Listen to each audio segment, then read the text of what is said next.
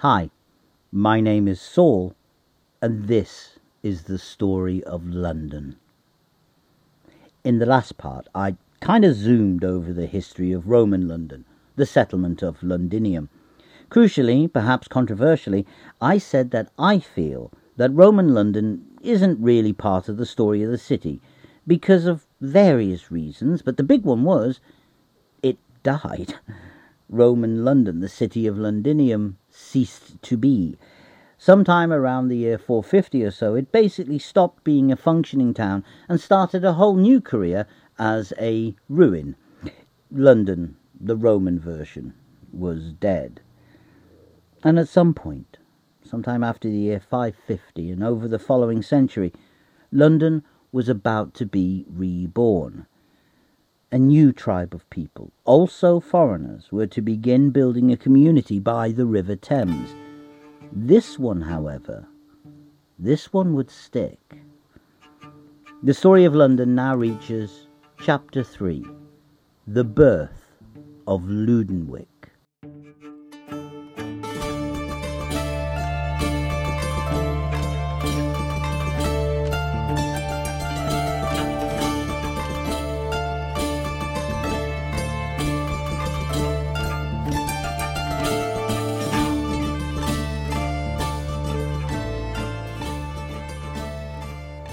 Now, before I start, I have to give a bit of a warning about a lot of what's going to follow in this section.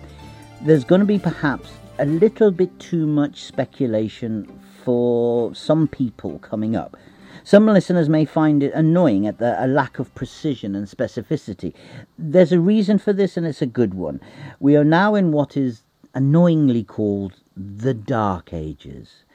Historians only call it the Dark Ages, by the way, because the geopolitical instability that followed the decline of the Roman influence in the not very important hinterlands of its old empire, specifically the west and north of its territory, and the social, cultural and political impact of the arrival of Asiatic tribes and settlers from the east into the region, is a bit of a mouthful. This is an era where historical sources are, I'm afraid, light on the ground, and we're working out what went on is challenging, but not impossible.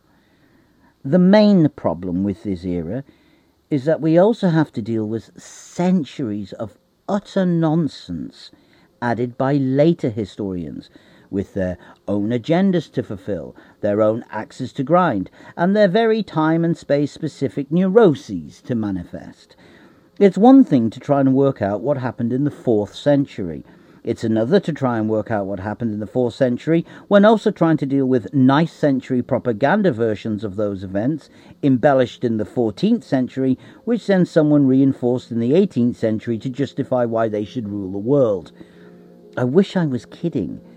During the research for this, I actually read a history of London written round about the 1930s, I think it was, that pointed out that after the Romans left Britain, their empire soon fell, and then included the words, "Let that be a lesson to those of you who say we should give up control of Singapore and India."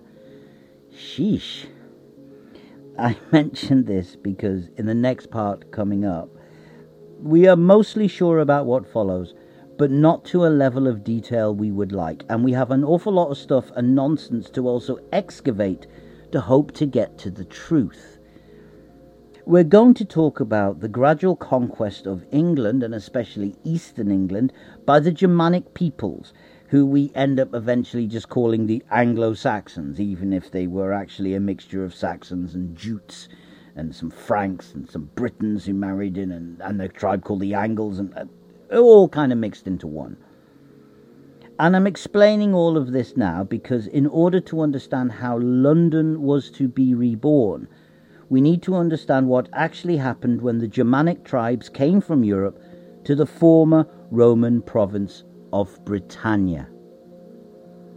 The 5th and 6th centuries were an amazing era for Britannia. I mean, not very nice to be there, but to look back on, stunning. It was a chaotic coming together of a range of ethnicities and races and change. That was its only constant. It was an era of geopolitical instability and change. Whatever the national situation, wait 10 years, it's going to be different. We have this impression that when the Saxons turned up, they came as vast hordes, filled with warriors, and a massive campaign of conquest took place, where large capital armies led by Saxon warlords drove the Britons into the wild places of the island, like Cornwall and Wales. Yes? The problem is that didn't happen. There's not one shred of evidence to say that happened. It was a lazy fabrication created by people at the end of this process, looking back and seeing what their world was, and thinking its coming was as inevitable as the dawn. But it was always more complex than this.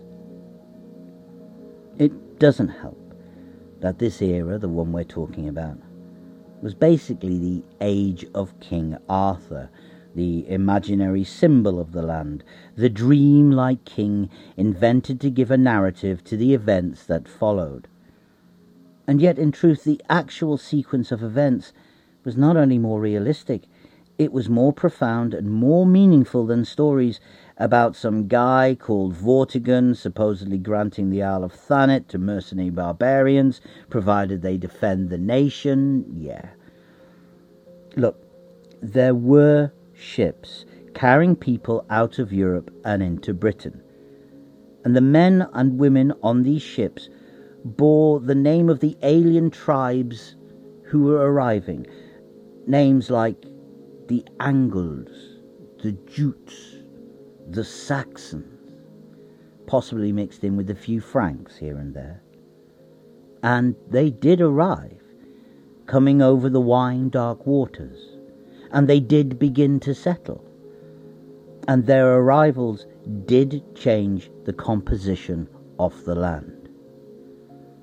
We see from the year 450 onwards evidence of villages emptying, specifically in the southeast, and these residencies, which had been inhabited by Britons, began to be abandoned. But around these sites we find no evidence of mass violence or of genocide. Rather, the clues suggest a mixture of things in place of this simplistic narrative of warfare. We find evidence of climate changes that made lands in the west more fertile, and the residents in the east leaving these less resilient places to the newcomers. And we also know to the southeast that people were aware that across the waters of the Channel, new nations were arising, in particular the violent and rather expansionary Frankish kingdoms. And it was possibly out of fear of attack and raid that people decided not to be where they could be attacked and raided. And these combined factors, we think, drove the residents westward. We also see that while many did move west, many stayed. In the regions that were to become politically and then culturally Germanic, a study of the genetics of the residents of these regions show they were still mostly Britons, as many stayed as left, it seems. Added to that, the Germanic tribespeople who settled here were mostly not warriors. Oh yes, there were mercenaries that sailed amidst them, professional soldiery. This is true, but on the whole, these settlers were poor farmers, seemingly fleeing the utter carnage taking place in Europe. They were refugees, the flotsam and jetsam of northern Europe, who sailed west to find somewhere in the old Roman province that they could eke out a living from. Most of the Saxons who settled in the land were dirt poor, their original homes little more than hovels. Of course, there was conflict between the communities, but it was a low-intensity one, a bushfire war, fed by ignorance and bigotry, interspersed with eras of relative calm. On both sides, the mainstay of the combatants were often just farmers, neighbours, normal men and boys who find themselves, either because of anger or because of a sense of community, taking sides in battles. We know as the Germanic tribes settled and expanded, there were moments of intense viciousness, the kind that reminds us of conflicts in places like Bosnia-Herzegovina, where neighbour turned on nearby neighbour with the kind of mundane evil that only such wars could generate.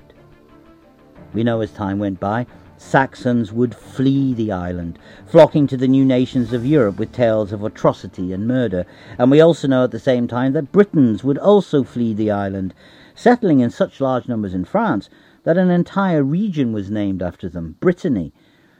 So then, in 457, the quasi-mythical figure of a man called Hengist, the Saxon descendant of the great god Wodan, apparently, supposedly killed 4,000 natives of Kent and drove many of the survivors supposedly to London.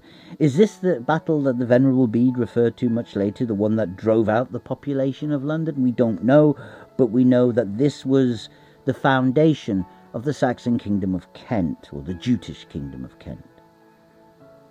We know that by 491, so a generation later, the Germanics had established their second kingdom, the kingdom of the South Saxons, or Sussex. And it does seem to be that the conflict followed the new settlers. First it was in Kent, and then Kent became calm as the conflict moves to Sussex, and then in time Sussex calms down, and a new polity arose from those desperate refugees, the kingdom of the West Saxons, or Wessex. However, most significantly, in the year 540, there is an outbreak of the plague, and the evidence seems to suggest that the native Britons were more susceptible to it than these newcomers from the continent. And certainly, just 7 years later, when the plague finally reached the heartland of the Britons, Wales, they referred to it as the Great Mortality. Was that really what was responsible for the change in Britannia? The low-intensity ethnic conflict going on had seen 50 years during which there had been less than 10 battles. The fighting done by non-professionals, neighbours and farmers against the same. Was the coming of this disease the reason why the Saxons and the Angles began to become dominant, not via conflict, but via the simple art of surviving? Certainly by 550 we begin to see the creation of a ruling class, and with it a hegemonic culture began to arise.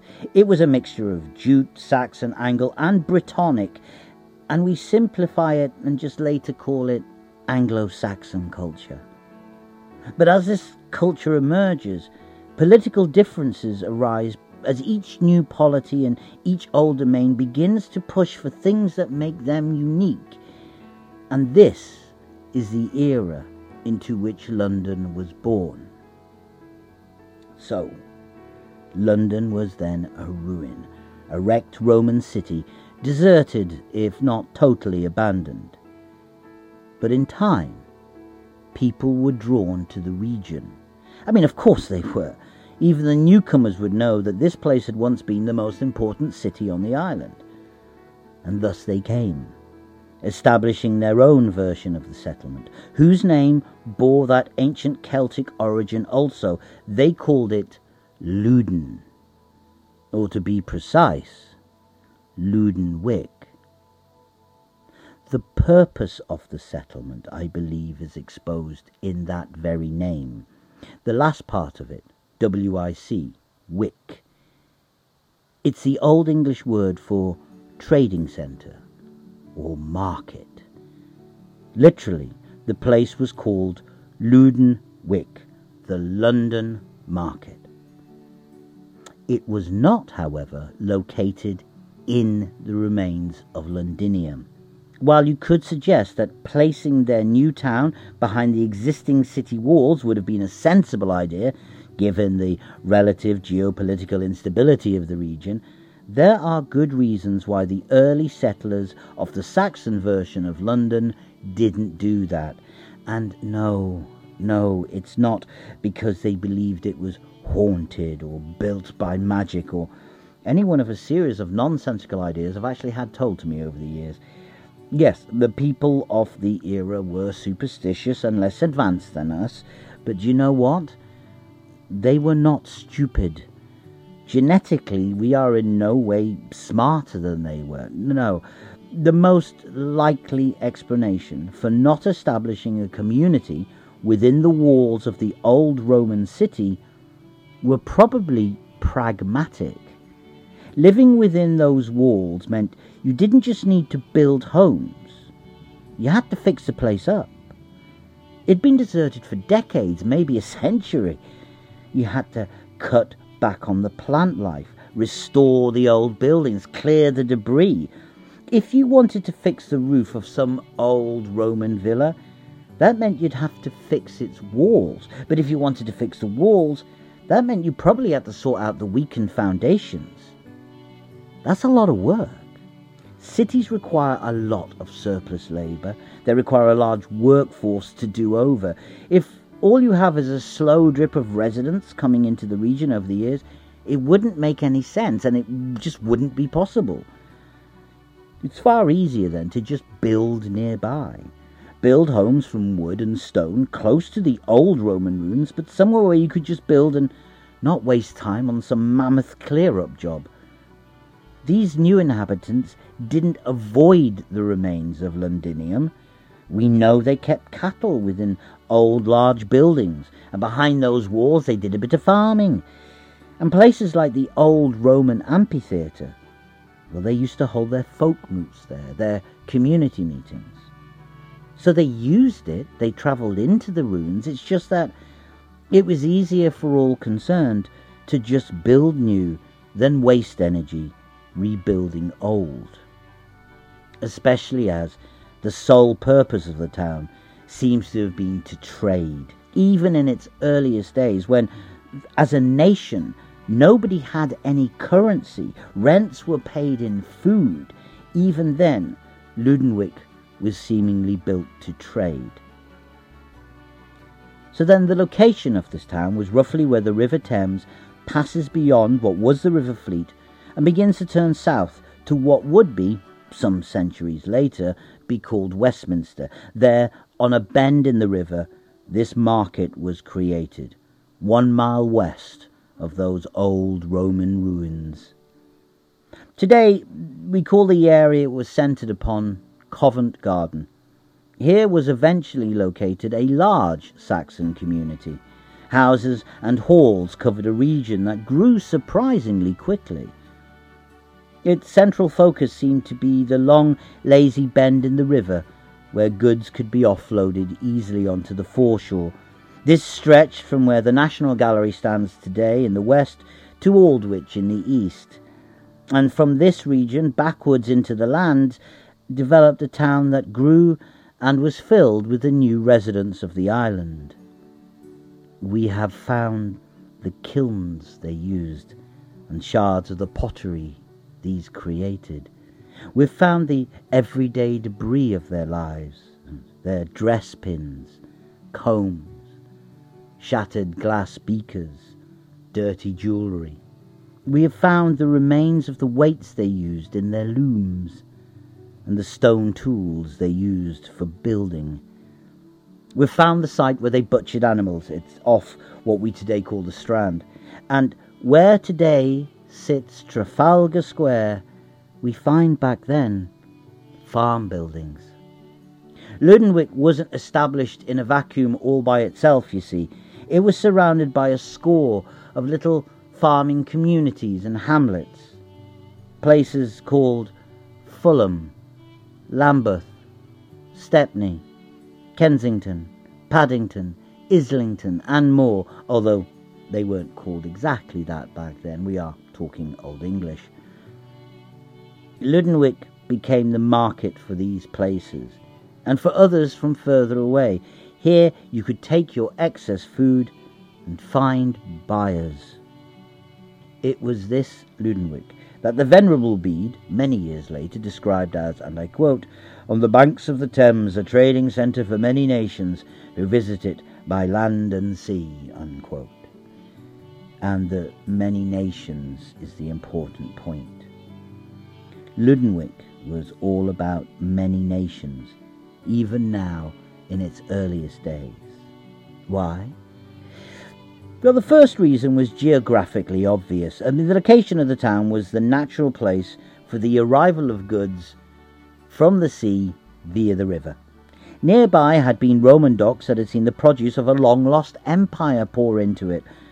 Goods from all over the world had easy access to the inland region of the island via this river, so it was a natural place to capitalize upon this.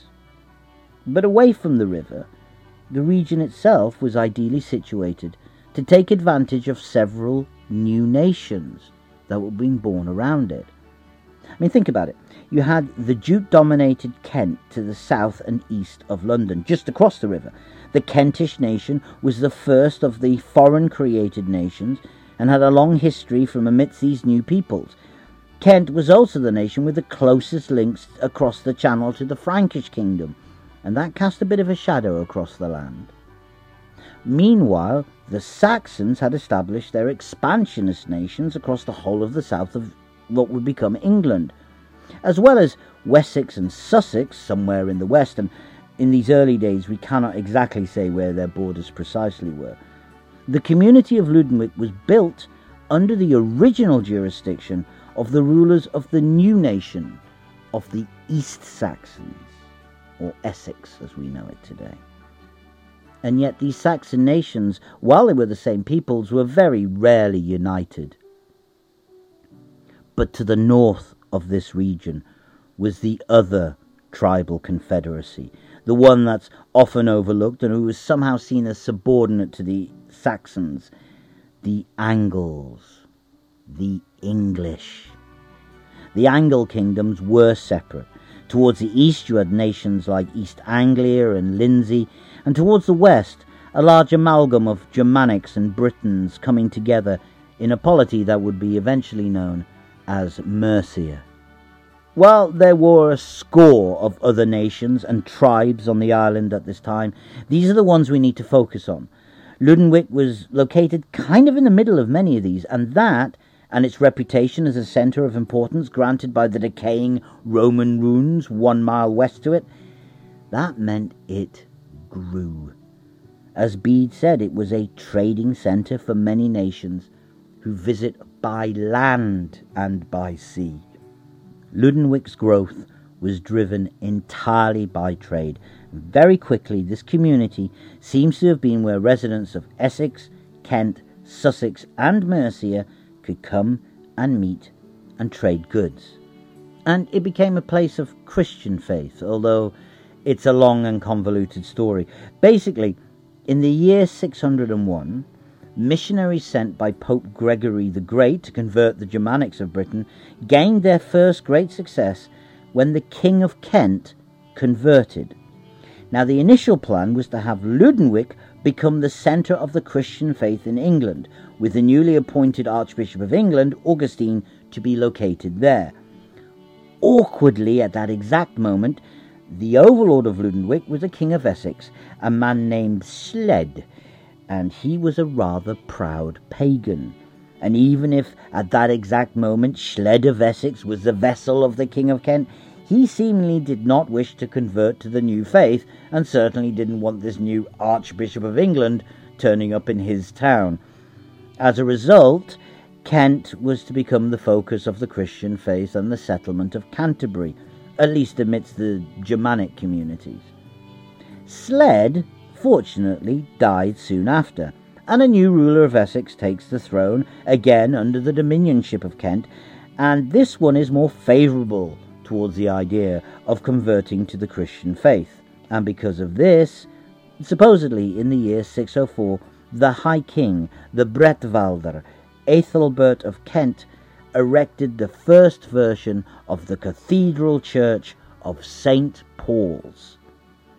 We have a potential problem, however. We do not know if the current St. Paul's Cathedral is where the first ever St. Paul's Cathedral was erected. I mean, it could have been. If Lundenwic was this town beside the bend in the river, and the old Roman ruins nearby were being used for community purposes, such as folk moots or keeping cattle, then it would make sense to place a church there. But we just don't know. After all, by 616 we know a new group of kings were in charge of Essex, and they returned to the old pagan ways, so the church may have been torn down. As such, the original precise location of St. Paul's remains a mini mystery. We do know, however, that over the next few hundred years, one of these early versions was built atop Ludgate Hill, and in time that would become the St. Paul's that we know now. But here in the earliest era of Lundenwic, we just don't know for sure. Meanwhile, the market town and trade port of Lundenwic survived, as around it the political situation changed. Do you remember what I said? Things always change. So, for example, the forces of Wessex and the forces of Essex clashed in the year 627, with those three pagan kings being killed and Essex under a new king, a guy called Sigelbert, not just returning to the Christian fold, but also being in charge of a kingdom that was diminished. Kent began casting a covetous eye upon London. But then East Anglia suddenly became the growing power in the land, and then a bit later, with the death of the Bretwalda, in 624, the geopolitical power of the nation shifted far to the north, where Northumbria became established as the dominant polity. It was a confusing mixture of personal ambition, religious aspiration, and ethnic rivalries, populated by people who just wanted to live their lives as peacefully as they could, I would imagine. Lundenwic, then, was a small but decent little community, a market, growing steadily over the next few years, and growing profitable, and as such, it was bound to grab the attention of the local despots and early kings in the surrounding regions.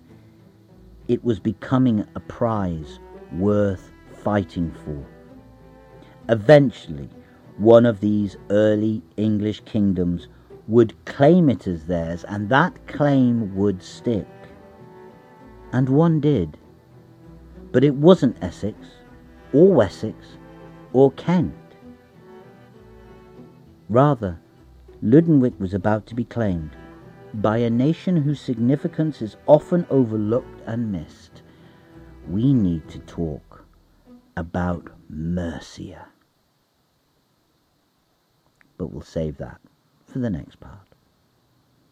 Okay, that's the end of chapter 3. In the next chapter, we start adding some much-needed specificity as we explore how the Mercians took over the city to be.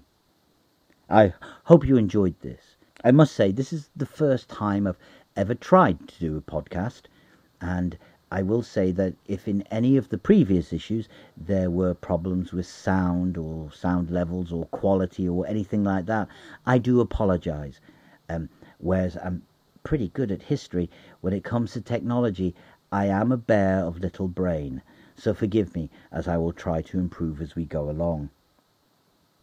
If you enjoyed this, please, if you could, leave a like or a 5-star review or, I don't know, some positive affirmation to appease the algorithms. And I will see you next time for another chapter in the story of London.